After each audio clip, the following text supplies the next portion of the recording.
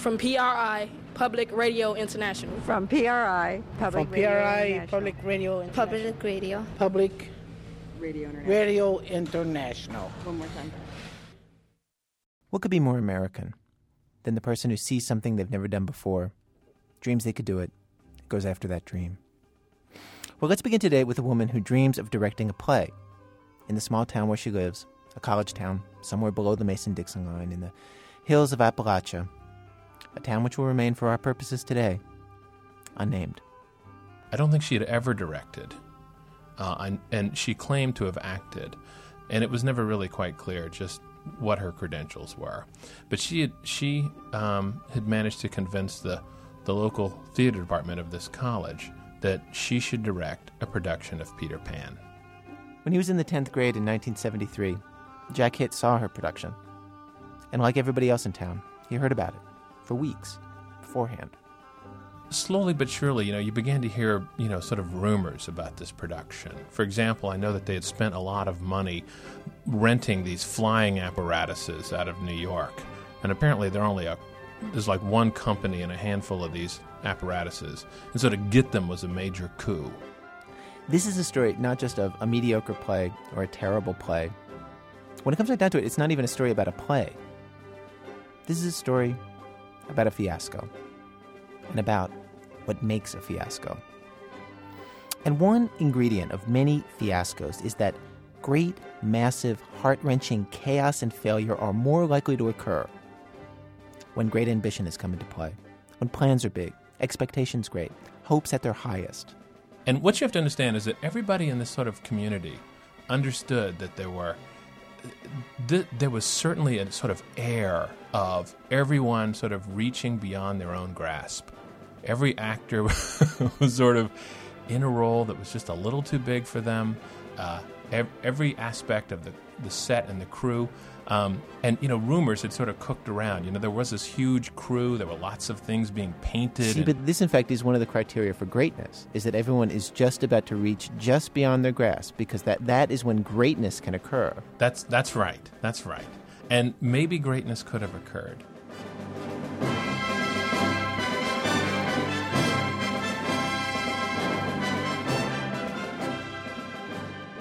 Well, today on our program, what happens when greatness does not occur? What happens, in fact, when fumble leads to error, leads to mishap, and before you know it, you have left the realm of ordinary mistake and chaos, and you have entered into the more ethereal, specialized realm of fiasco. Today's show, Fiascos, a philosophical inquiry, perhaps the first ever, as far as we know, into what makes a fiasco, what takes our ordinary lives that extra distance into fiasco.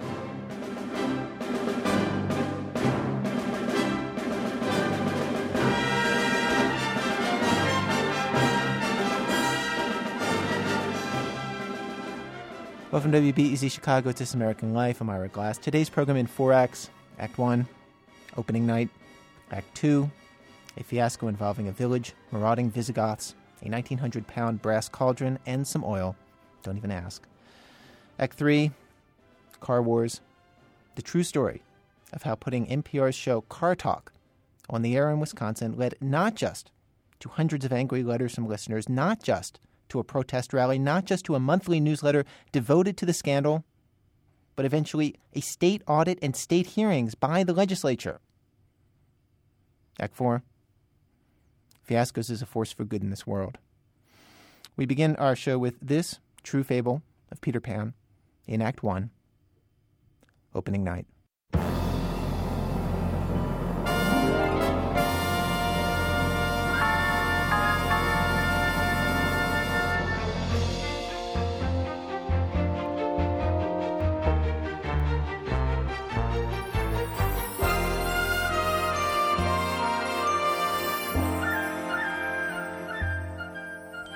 Opening night comes, and, almost everybody in the area, in the, 10-mile radius of this theater, knows somebody in this production, so the place is pretty much packed.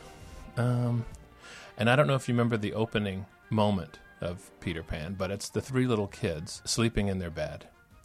And Peter Pan comes flying in the window. And in this particular production, there's a big bed with all the three kids in it. And off to the left, I remember, is a big, huge wardrobe, and there's a large window there and a little bureau. And Peter Pan comes in and, and has the little speech where he says, anybody can fly. Why, with just a little magic dust, one can fly. And Peter Pan sort of sprinkles this magic dust in the air. And sure enough, the kids sort of suddenly just lurch into the air. And it becomes clear right away that the people that they've hired to run these flying apparatuses really aren't quite clear on how they actually work. So instead of the kids sort of sailing, gracefully to and fro, they sort of hang in the air like puppets, just sort of dangling there and sort of getting jerked up an inch or two or back and forth. And then sometimes they're just stationary, just hanging there like a spider.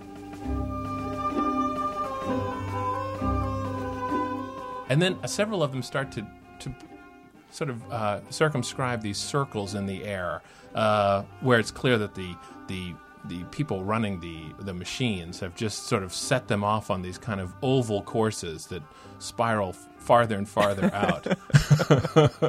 And if you're sitting in the audience, there was clearly a sense of fear on the faces of these people.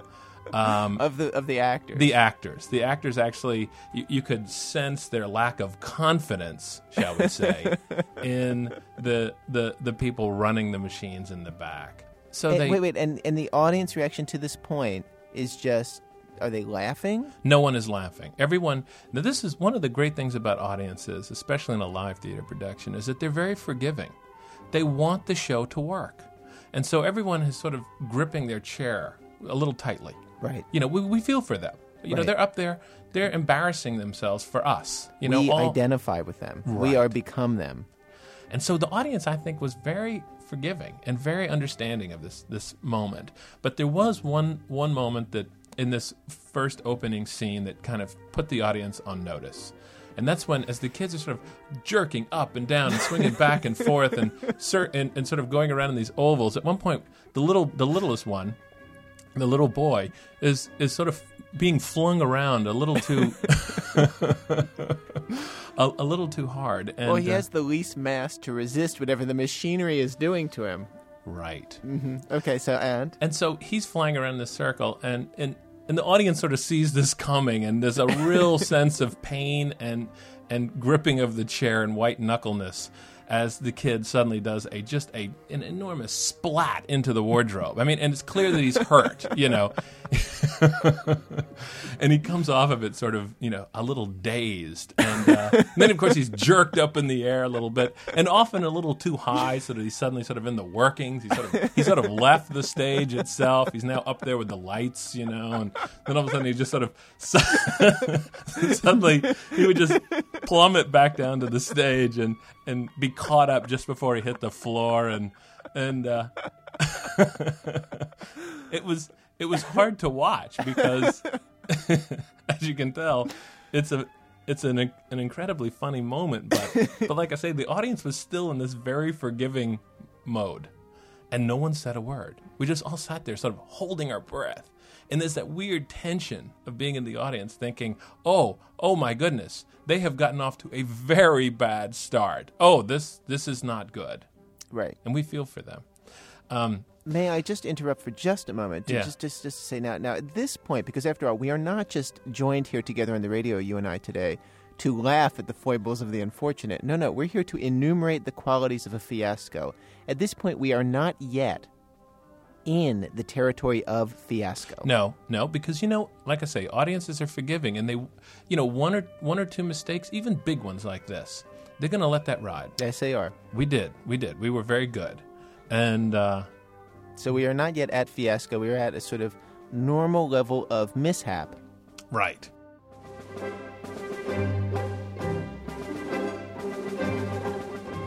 What happens immediately after this? They disappear to Never Never Land, and if you remember, the stage goes dark, and then when the lights come up, there's Captain Hook, and he's giving his first opening soliloquy about how evil he is, and what a menace he is, and how he, harms people and hates children, and it's all that good stuff.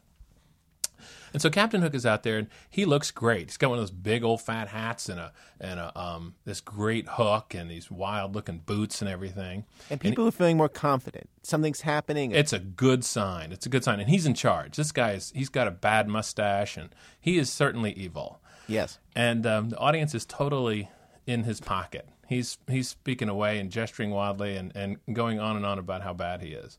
And then at a certain point, as he gestures, his hook and the entire black casing up to his elbow flings off of his hand and flies into the audience and punches an old lady in the gut. And now he is bad. He is very bad. He had like the worst ad lib I've ever heard. I mean, what do you say at that point? Because of course his hand is now nakedly exposed to the audience. And a tough moment for any actor. Very, very. If the very premise hard. of your character is that you have a hook, your name is Captain Hook. Literally, all that's going to happen for the rest of the show is people are going to refer to you by that hook. Your entire motivation as a character is the fact that is that your arm was eaten off by an alligator, and that you have to have the entire plot and you have a hook stems from that fact. Right. Right. And now suddenly you have no hook. In fact, you have 5 fingers on a hand. As if a miracle by the Lord. Captain Hook said, they just don't make those hooks like they used to. That was actually the ad lib. I will never forget it.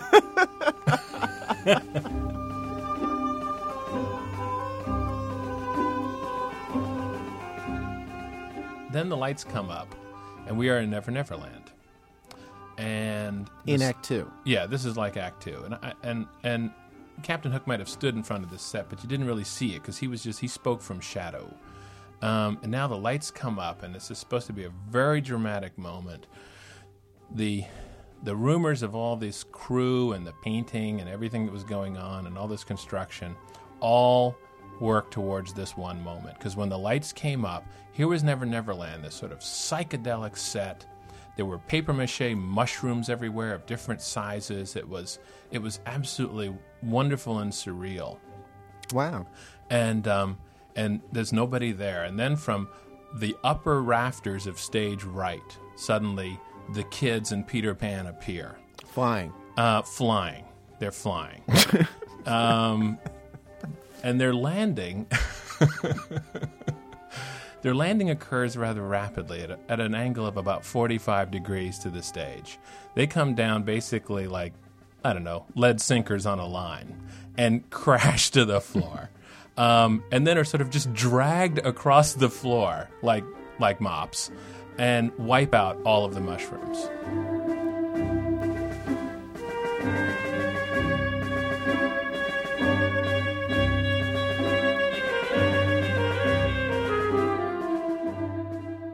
And so now, have we arrived at a turning point in our fiasco? Yeah, it's clear now that the audience is giving way. Something has been lost. Some sense of decorum, that little bit of forgiveness that the audience has for the actors. And empathy. It's beginning to dissipate. Well, there was a split in the audience. There were the younger people who were the least forgiving. They started to go first. Okay? So the high school students... a couple of college students maybe, they started to laugh out loud. And I'll be honest, Ira, I might have been one of those first people to laugh. I was in the 10th grade. Right. It was hard to not laugh at this scene. But then whatever restraint that, the audience had, it just evaporated at this point because there were a number of things that happened in quick succession that just made it impossible to hold any sense of decorum. Which are? For example... Tinkerbell appears for the first time around this moment. And Tinkerbell is essentially a light bulb on an extension cord. And what? Yeah, and this was the director's idea of being raw, being very modern. Tinkerbell was just going to be this literal light bulb dangling from an extension cord. Whereas in other productions, what they'll do is that someone will shine a light. Or they'll just... a beam of focused light, and then that pinprick of light is supposed to be Tinkerbell. That's right. or something like that, or nothing at all. And people Right. just address the invisible, sprite, right? Right. Well, that did not happen in this case. This bulb comes just dangling down and sort of hangs around this naked bare light white bulb? just hangs around, and people are talking to it. And I think Tinkerbell must have had an appearance in the first act, but it was somewhere in here that people just started laughing at this. Then another thing that happened was later on in this scene, if you remember, Wendy gets trapped on an island, and she spots a kite that's flying by, and she's supposed to grab it and attach it to her back and fly off. Right. Right. Well, of course, the kite is attached to the flying apparatus line. Right. And it gets closer and closer to her. She's standing on this little papier-mâché hill.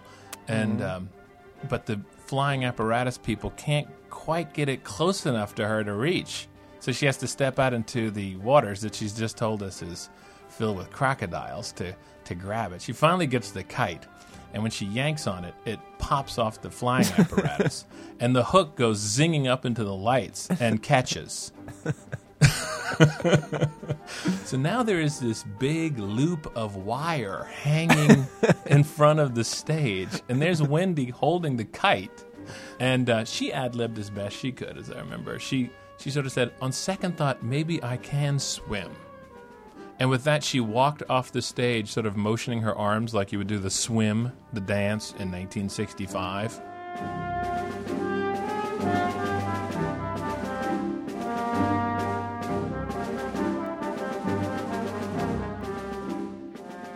So she does that. At this point, I mean, the audience, the actors are just falling apart. They are so frightened of the audience. There are just belly laughs rolling up to the stage from the audience. People are howling with laughter at every mistake. And now any small mistake just takes on these just, it's just any instigation for laughter is just enough for this audience. And now the old people have given it up. Everyone has quit being nice.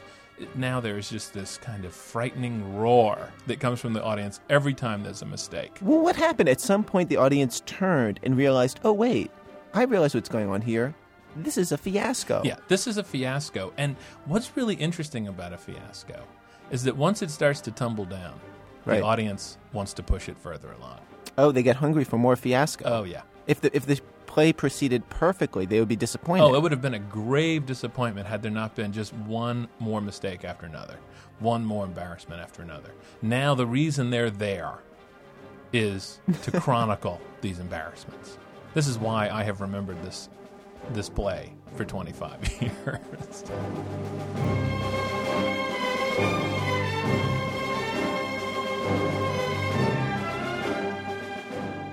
Towards Act 3, the director had decided that she wanted to break down the fourth wall.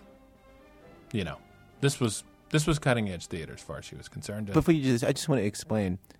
When we say breaking down the fourth wall, what we mean is the wall between the actors and the audience. Usually it's impermeable, but then there came a point in the late 60s, early 70s where a lot of theaters, basically the actors would come out into the audience. That's right, and interact with the audience and break down that wall. So the idea being that you would get more in touch with the dramatic sense and the reality of what was happening. Right.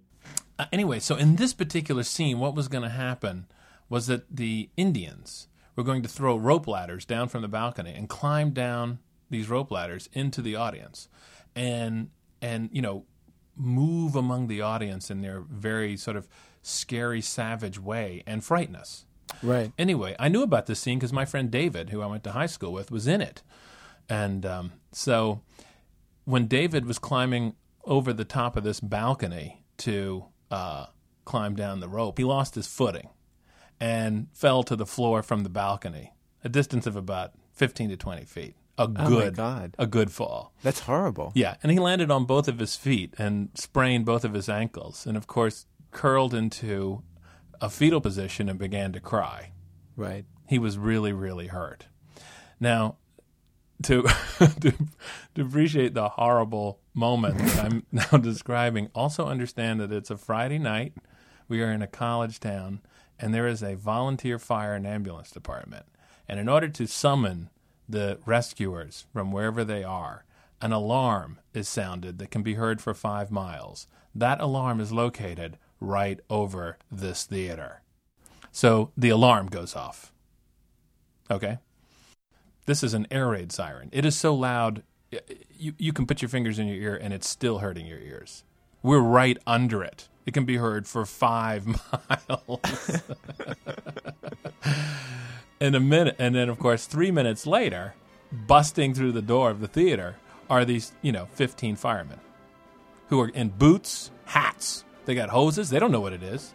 All they know is that they've been sent out on a call. Right. And to sort of add to the chaos, the director, of course, has sort of flogged the actors that the show must go on. No matter what. So no matter what. So while all of this is happening and people are several people are attending to David and other people have just now decided that since the firemen are here, he's going to be fine. They can start laughing. And now the audience has just completely lost control. People are standing up in their seats and shouting for more. They want blood. I mean, at this point, people are actually injured in the production. And they want more.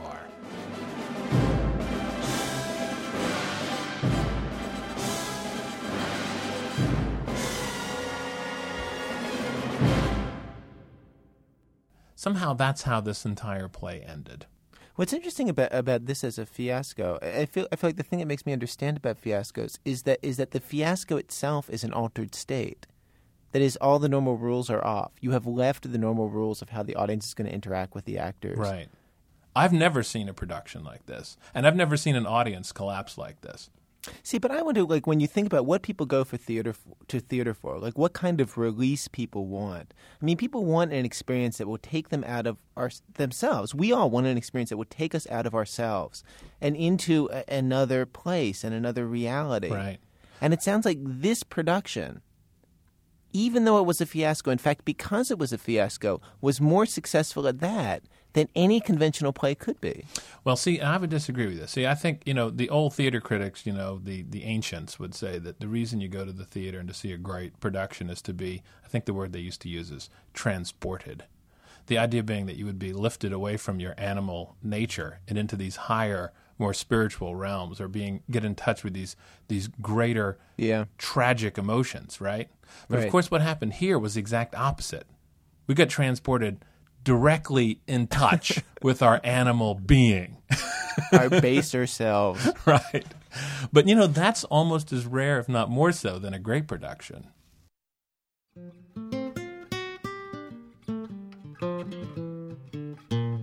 I won't grow up. I don't want to go to school just to learn to be a puppet and recite a silly rule.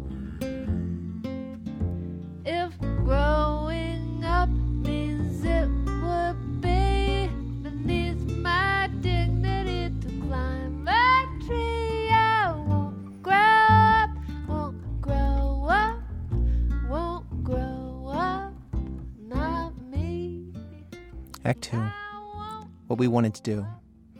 With some fiascos, all social order breaks down.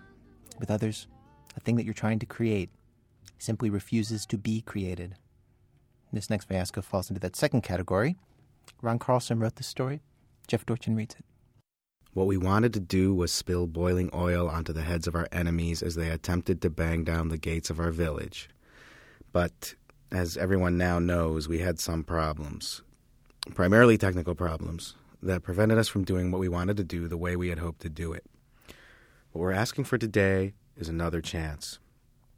There has been so much media attention to this boiling oil issue that it is time to clear the air. There's a great deal of pressure to dismantle the system we have in place and bring the oil down off the roof. This would be a mistake. Yes, there were problems last month during the Visigoth raid, but as I will note, these are easily remedied. From its inception, I have been intimately involved with the Boiling Oil Project, research, development, physical deployment. I also happened to be team leader on the roof last month when we had occasion to try the system during the Visigoth attack, about which so much has been written. First, The very concept of oil on the roof upset many of our villagers. Granted, it is exotic, but all great ideas seem strange at first. When our researchers realized we could position a cauldron 200 feet directly above our main portals, they began to see the possibilities of the greatest strategic defense system in the history of mankind. But at every turn we've met problems that our researchers could not, despite their intelligence and intuition, have foreseen. For instance, how were we to get a 1,900-pound brass cauldron onto the roof? In the end, the cauldron was raised to the roof by means of a custom-designed net and petard under less than ideal conditions. The Retrogoths and the Nilogoths plundered our village almost incessantly during the cauldron's 4-month ascent. The cauldron's arrival on the roof was quite a moment. I remember it well. We stood by that gleaming symbol of our impending safety, a bright brass beacon to the world that we were not going to take it anymore.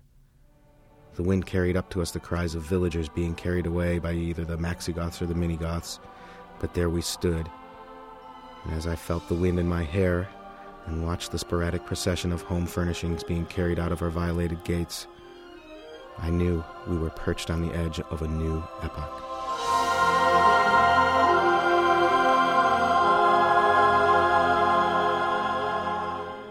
Well, there was some excitement. We began at once. We started a fire under the cauldron, and we knew we would all soon be safe. At that point, I made a mistake, which I now readily admit. In the utter ebullience of the moment, I called down. I did not scream maniacally, as was reported.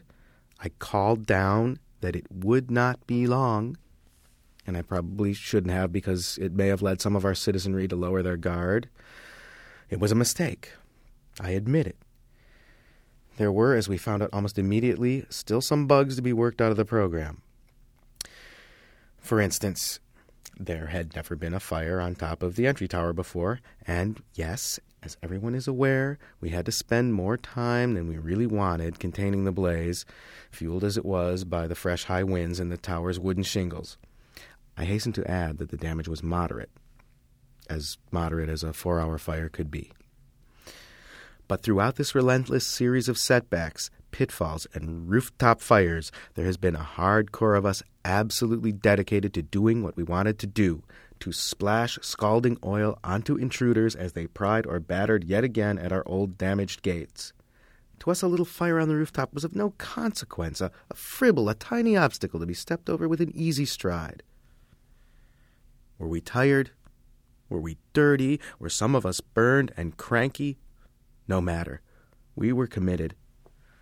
And so the next day, the first quiet day we'd had in this village in months, that same sooty cadre stood in the warm ashes high above the entry steps and tried again. We knew, as we know right now, that our enemies are manifold and voracious and generally rude and persistent, and we wanted to be ready. But tell me this. Where does one find out how soon before an enemy attack to put the oil on to boil? Does anyone know? Let me assure you, it is not in any book. We were writing the book. We were vigilant. We squinted at the horizon all day long. And when we first saw the dust in the foothills, we fired our cauldron, using wood that had been elevated through the night in woven baskets. Even speaking about it here today, I can feel the excitement stirring in my heart. The orange flames licked the sides of the brass container hungrily, as if in concert with our own desperate desire for security and revenge. In the distance, I could see the phalanx of Visigoths marching toward us like a warship through a sea of dust, and in my soul, I pitied them, and the end toward which they so steadfastly hastened. They seemed the very incarnation of mistake. Their dreams of a day abusing our friends and families and of petty arson and lewd public behavior about to be extinguished in one gorgeous wash of searing oil. I was beside myself.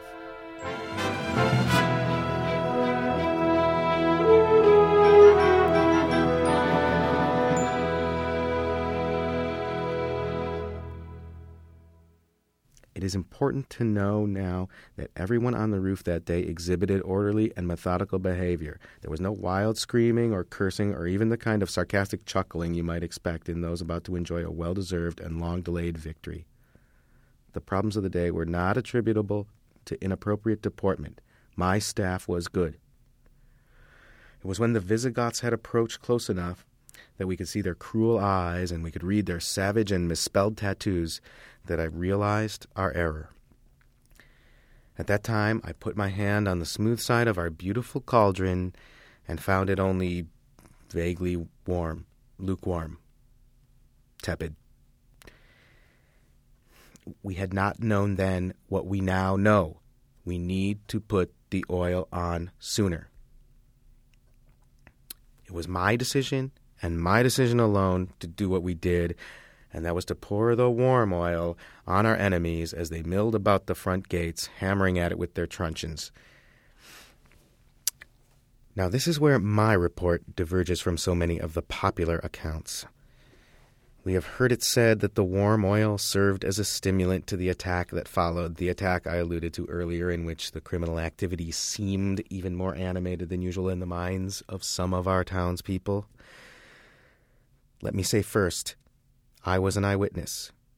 I gave the order to pour the oil, and I witnessed its descent. I am happy and proud to report that the oil hit its target with an accuracy and completeness I could have only dreamed of. We got them all. There was oil everywhere. We soaked them, we coated them, we covered them with a lustrous layer of oil. Unfortunately, as everyone knows, it was only warm. Their immediate reaction was also what I had hoped for, surprise and panic. This, however, lasted about 1 second. Then several of them looked up into my face and began waving their fists in what I could only take as a tribute.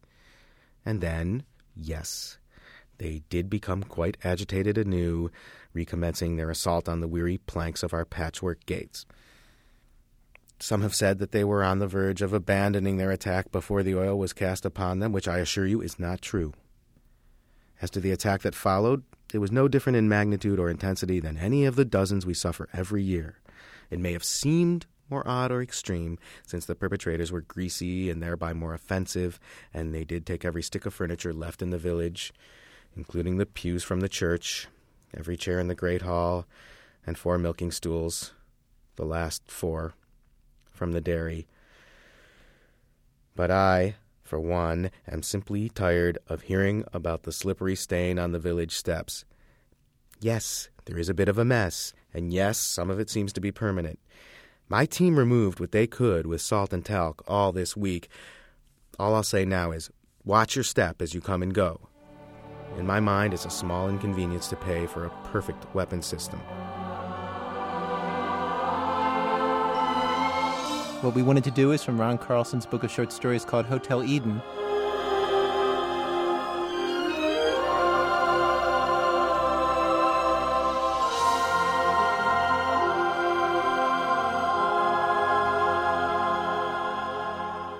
Coming up, how a friendly little radio show about cars from the fair city of Boston ended up the subject of legislative hearings in Wisconsin. And other fiascos. That's in a minute.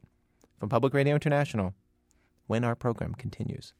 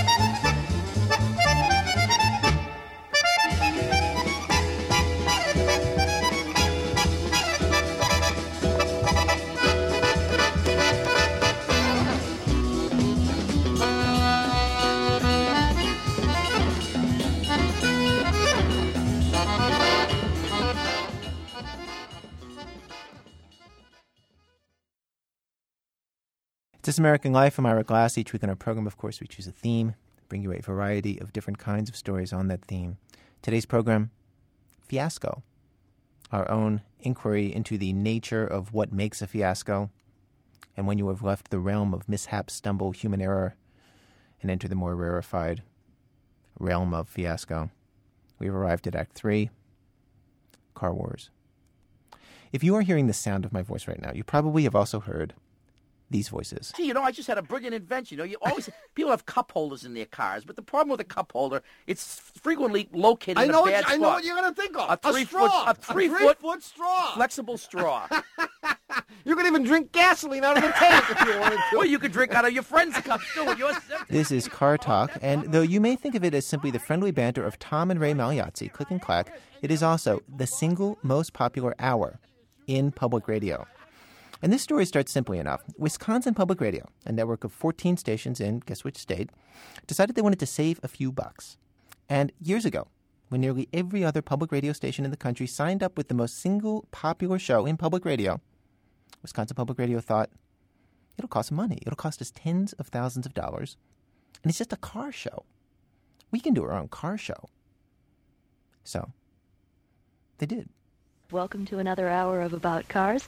Lori Skelton in the studio with Matt Joseph. And later in the hour, we have a review of the 1995 Dodge Viper RT10. And we stand to run out of adjectives for this before the hour is over. It's a stunning piece of raw brute force. I think the one word we applied was wow. Yeah, basically. We'll add a few others a little later in the Matt hour. Joseph's show All About Cars was on Saturday mornings, where most public radio stations run Car Talk, the most popular show on public radio. He was the car expert. She would prompt him along, asking the questions that you or I might ask. The call-ins went into much more technical detail about engines than you ever hear from Tom and Ray. And the show started with 10 minutes of serious automotive industry news. General Motors announced in Los Angeles last week that they're going to sell EV1, the impact car, which many people have seen. I've actually driven it a couple of years ago. It'll be joined by a conversion of the S10 It was a perfectly decent, solid, informative hour of radio, and while it was not the single most popular show on public radio, it got good ratings, it had fans, did great in pledge drives. Matt Joseph thought he was doing everything right. Now, a fiasco can begin, like any human dispute, with a simple misunderstanding. A difference in perspective. And in this case, Matt Joseph's bosses had a completely different perspective on his show, from his perspective. Sure, he got great ratings, his bosses thought, but it could be so much more. If only he were more like the most popular single show on public radio, Car Talk. They were constantly trying to get him to make his show snappier, faster paced, more of an entertainment. Matt Joseph thought they were wrong. They were always threatening to cancel him and bring in Car Talk. There were unpleasant memos, and there were tense meetings. And this fundamental disagreement laid the groundwork for the fiasco that followed. Finally, because of a complicated deal involving What Do You Know?, Michael Feldman's game show, which is produced by Wisconsin Public Radio, the price of Car Talk to Wisconsin Public Radio dropped from $33,000 to an affordable $10,000. And the network, which had thought that it did not need the single most popular show in public radio, looked over its shoulder at what was happening on 400 other radio stations and decided that maybe, in fact, they had been wrong. They wanted Car Talk.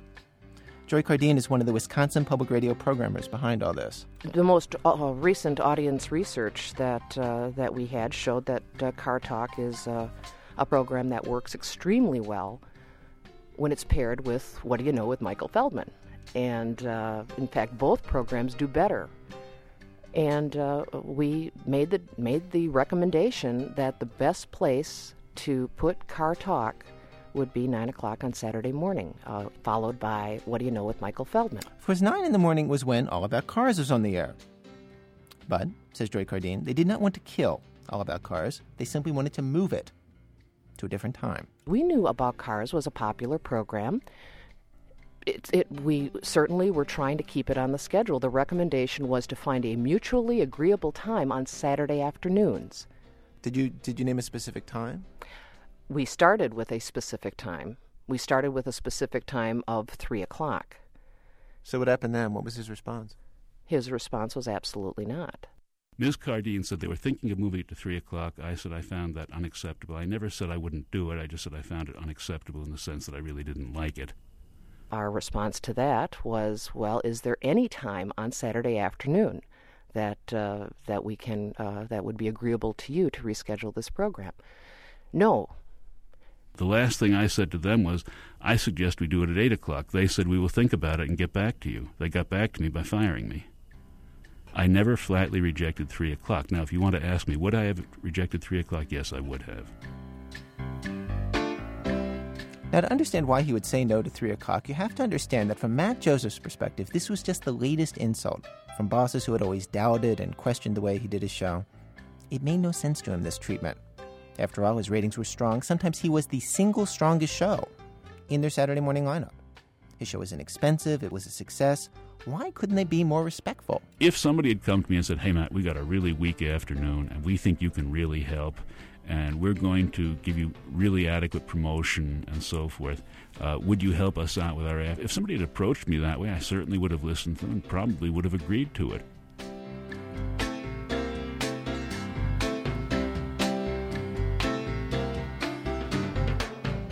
Now, one definition of a fiasco is something small and ordinary that turns into something monstrously large. And what could be smaller in this world, my friend, than simply trying to reschedule a public radio car show from the morning to the afternoon? Well, after his show was canceled, 1,500 calls and letters came into Wisconsin Public Radio demanding that Matt Joseph be put back on the air. Contributors to the network demanded $2,600 in pledges to be returned. 126 people said they would never give money to the network again. Matt Joseph started putting out a monthly newsletter about the fiasco. He organized a rally in Madison. There were editorials in local papers and letters to the editor. Against his will, he said, it became his cause. Car Talk is like a monolith. It has crushed all of the independent car shows around the country one by one over the years. It just goes on like a juggernaut. We had something better. Now, there should be room for one serious show on public radio, one show that has content. Well, finally, the state of Wisconsin legislature, which gives millions each year to Wisconsin Public Radio, did a state audit investigating the matter, interviewing programmers, showing up at the offices of Wisconsin Public Radio. They showed up. And 2 auditors did show up to go through our listener files to see the letters that came in from listeners regarding about cars, and we provided them with a conference room, and they went through all of the letters and counted them up, how many were for about cars and how many were for Car Talk. If you had to estimate how much time state employees, taxpayer-paid employees, had to spend and ended up spending investigating this, was it 2 guys for a week? I mean, how long were they on this case? It went. It seemed to me that it went on for about 3 months. Oh, my God. Yeah, it did. It seemed to me that it went on for many weeks, and it wasn't every day, but it was very distracting. But this was not the only use of taxpayer dollars on this urgent public matter. The Joint Audit Committee of the state legislature held a public hearing in which legislators and listeners criticized Wisconsin Public Radio programmers. 40 people showed up from all over the state to testify. It made headlines throughout the state. And all this over whether a car show should have been moved to the afternoon or taken off the air. Senator Robert Wirch, who co-chaired the hearing, says the citizens of Wisconsin were mad. He had no choice but to have hearings. Are we micromanaging this station? No. We were providing a forum for all sides to come in and discuss the matter. I have to say, though, I mean, as an outsider, as somebody who doesn't live in Wisconsin, it just is so strange, the notion that the state legislature would get involved with an issue what seems so small. Well, this was a locally generated program in Wisconsin. And what did they bring? A network program in from Massachusetts that has clearly angered citizens of Wisconsin. I mean, this is not unusual, I guess. I mean, we have demonstrations in just about every city that we're on in. I mean, there are people who come to the station and they picket and they scream and they yell. Well, for some perspective on this matter, I decided to go to the top, to the men behind the single most popular hour in public radio. Click and Clack, Tom and Ray Magliozzi. Since you guys weren't at the hearings, to speak in your own defense, I wanted to play you a quote from State Senator Robert Wirch, who held these hearings. Wirch, Senator Robert Wirch of the good state of Wisconsin, who held these hearings, and I wanted to just, play you what he said about your show versus the local show, which was hosted by a guy named Matt Joseph, and just give you a chance to respond. Sure, I'd love to hear it. Here we go. Well, when I listened to Matt Joseph, I had the feeling I was listening to an expert, and he's acknowledged by car collectors around the state as an expert. And the other one, I think, is kind of showbiz with looking for a laugh, and I can understand where the casual fan may like the laughter and camaraderie of the two guys that do the show, but on public radio, we're used to listening to people with a little more expertise. Response? Yeah. Boy, if that is not the classic definition of a stiff, I don't know what is. Yeah, he sounds like a barrel of laughs. Wouldn't you love to have coffee with him? On public radio, we're more used to listening to more boring things than these two jerks. Well, tell him that we feel the same way about him. And I didn't enjoy listening to what he had to say. I won't be voting for him anymore. Well, I don't know. Well, I mean, everyone has his own opinion. I don't think he's wrong about what he said. No, and I'm sure this other fellow whom we attempted to usurp here probably is a lot more knowledgeable, or certainly more informative than we are, because we don't take the car business, at least on the radio, that seriously. Ira, but did anyone speak in our behalf? Of course not. Apparently not. No, apparently it was an entire hearing, and nobody spoke for the two of you. And nobody, I mean, why weren't we invited nice. to defend ourselves? I mean, I would have flown my brother out there.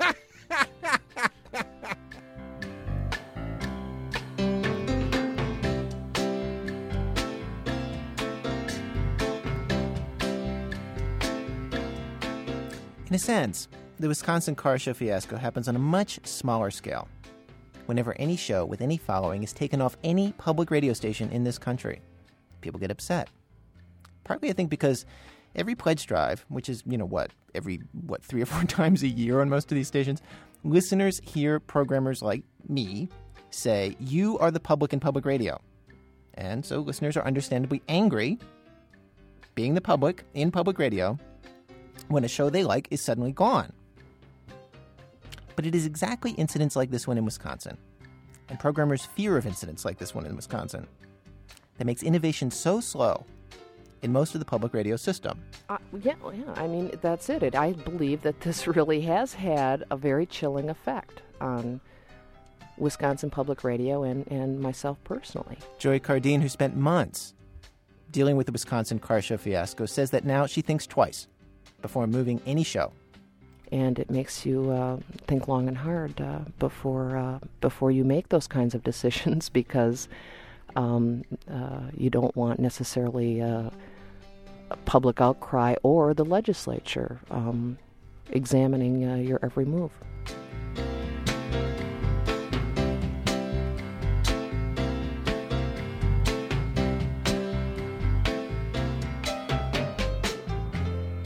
This fiasco is also a parable of bigger changes coming within the public radio system. Partly because of the success of Car Talk, there is a move to come up with lighter, more entertaining shows in the public radio system, especially for weekends. Matt Joseph's fiasco occurred partly because he represented an older style of public radio, a more informative style. After some months off the air, Matt Joseph now does his show all about cars on a commercial station, WDTY in Madison. He's on up against Car Talk. Hey, Matt. Yes. Is this over for you yet? Is it over yet? No. No, it will be over when the changes are made at Wisconsin Public Radio that restores that service to what it used to be. A responsive service that has things like children's programming, that has local drama, that educates students in broadcasting. These are all things that don't go on over there anymore. But you're describing all these things that used to be the kinds of things that were on public radio that didn't draw much audience. Well, I think there's going to have to be room for things that don't draw much audience, and I think they would draw much considerable audience if they were done right.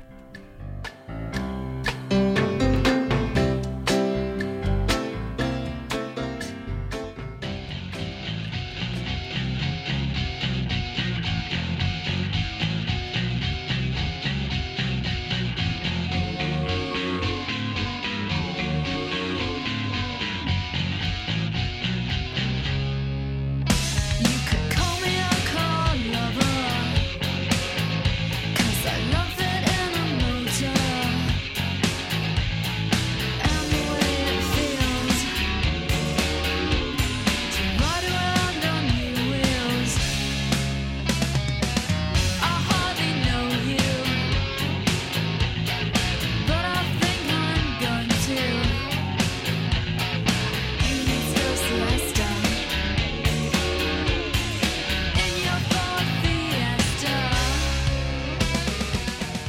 Act 4, Fiascos is a force for good. George Clooney, Jennifer Aniston, Shannon Doherty, Jodie Foster, Alicia Silverstone, Brad Pitt, Keanu Reeves, Sharon Stone, and John Travolta. Also, George Burns, Bob Hope, Gene Kelly, Gina Rowlands. Also, Quentin Tarantino, John Waters, Nora Ephron, Joel Schumacher. Margie Rocklin has interviewed all these people. She does big magazine feature stories for big magazines. But the very, very first big feature assignment she was actually sent out on by a publication was in 1982. The Los Angeles Reader sent out a very nervous, very youthful Margie Rocklin to interview Moon Unit Zappa, daughter of Frank, who had consented to her second interview ever after the release of her runaway hit song, Valley Girl. In this little bit that she does on the song, she's using a lot of this language that, sort of Val speak that no one had ever heard before, and it was considered really exotic. Mm-hmm. And so I was from the Valley, so I was sent to go talk to her. She is one of your people. Speak to her in your secret private argot. Exactly. And of course, what is so touching to me is that I totally bought that. You're right. I'm the right person for the job. I'm going to go speak to her in the Valley language, and we will bond. Like, oh my God! Valley girl. Like, totally. Valley girl. And Tino's like so bitchin'. So you get there and you're a bit nervous, and the pressure is on, which is, of course, the setting for a possible triumph or a possible fiasco. Right. And what happens next? Well, what I noticed was that it was a tense situation. I just didn't feel like it was going very well, and the mother was sort of hovering. Right. Well, we have a recording of it because you had a tape recorder rolling during this. Yes. What are some other hangouts in the Valley besides the Galleria? Bowling alleys with big arcades are very popular. Like what? Oh, I'm trying. At this point, I'm sort of at that rock bottom level that everyone can get at in an interview where you're just saying, like, what's your favorite color? Right. And she's trying to help me along. Right. Kirkwood's is gone. It's now the sports center. Oh, but it's the same thing? Yeah, it's still very popular. So we're seated in the den, and the mother made me coffee. But I was too nervous to drink it. But I sort of kept staring at it, and she kept staring at it. And I felt like it was pretty important that at some point I better drain that coffee cup. And so what happened was Moon told me a joke, and I didn't see the joke coming. And right before she told me the joke, I had taken a big swig of the coffee, which was now cold. And when she told me the joke, I burst out laughing, and I started to choke. And so I pressed my lips together so I didn't spit it out. I didn't want to do a spit take. And the coffee came shooting out my nose. Shooting out your nose? Shooting right out my nose. Are you okay? Are you okay? Get your hands up. And I was really embarrassed, but simultaneously I couldn't breathe. At the same time, I was choking, and I jumped up, and I sort of started running around the room, knocking things over, and I don't think I think that they didn't know what was going on, but the mother began chasing me. She began chasing you. She began chasing me because she could, I was sort of running from corner to corner trying to catch my breath, and she began sort of chasing me. And at a certain point, she got behind me and she gave me the Heimlich maneuver. Wait, put your arms up. No, really seriously. Okay? Let's do the Heimlich maneuver. Oh, God. Are you all right? Well, I've been in the news business. I've been a reporter for 20 years, and nobody's ever given me the Heimlich maneuver while I've been on a story. Well, I always say that it's a benchmark. It's a very low benchmark, and I can do any interview. I can get thrown off a set. I can be cursed out by the subject, but I can leave and get in the car and I can drive home and think, I didn't blow coffee out my nose. Do they have that at public?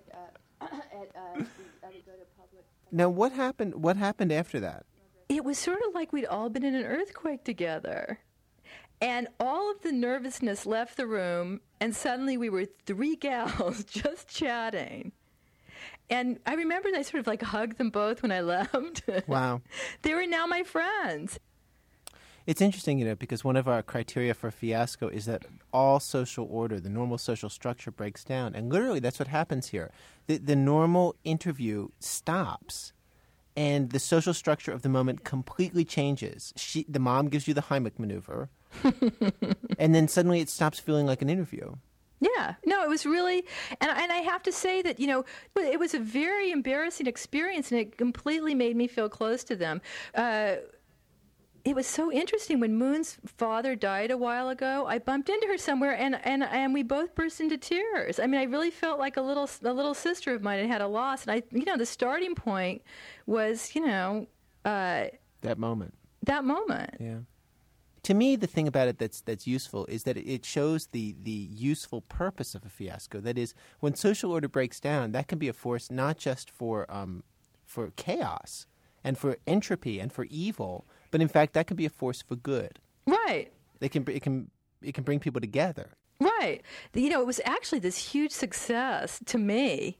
I'd never been sent out, under these kind of circumstances before. And I remember we beat the local paper. The Herald Examiner followed us a week later. And so we had the first story, and it was sort of considered the definitive one because we had this glossary of terms that I had made or put together. And Valley Speak terms. Valley Speak terms. And then it was syndicated. And most of the quotable stuff that you ended up using in your story happened after the Happened right. after squirting the coffee through your nose. Right, exactly. Your nose. Exactly. It's a technique I don't suggest anyone try. So bitchin' because everybody's super, super nice. It's so bitchin'. For years afterwards, Moon would send me postcards, and on the postcard somewhere would be a picture of a nose, and there would be liquid coming out of it. Sort of like my logo. Ready to the max, I'm sure. It's really nauseating. Bark out. Gag me with a spoon. Gross. I am sure. Totally.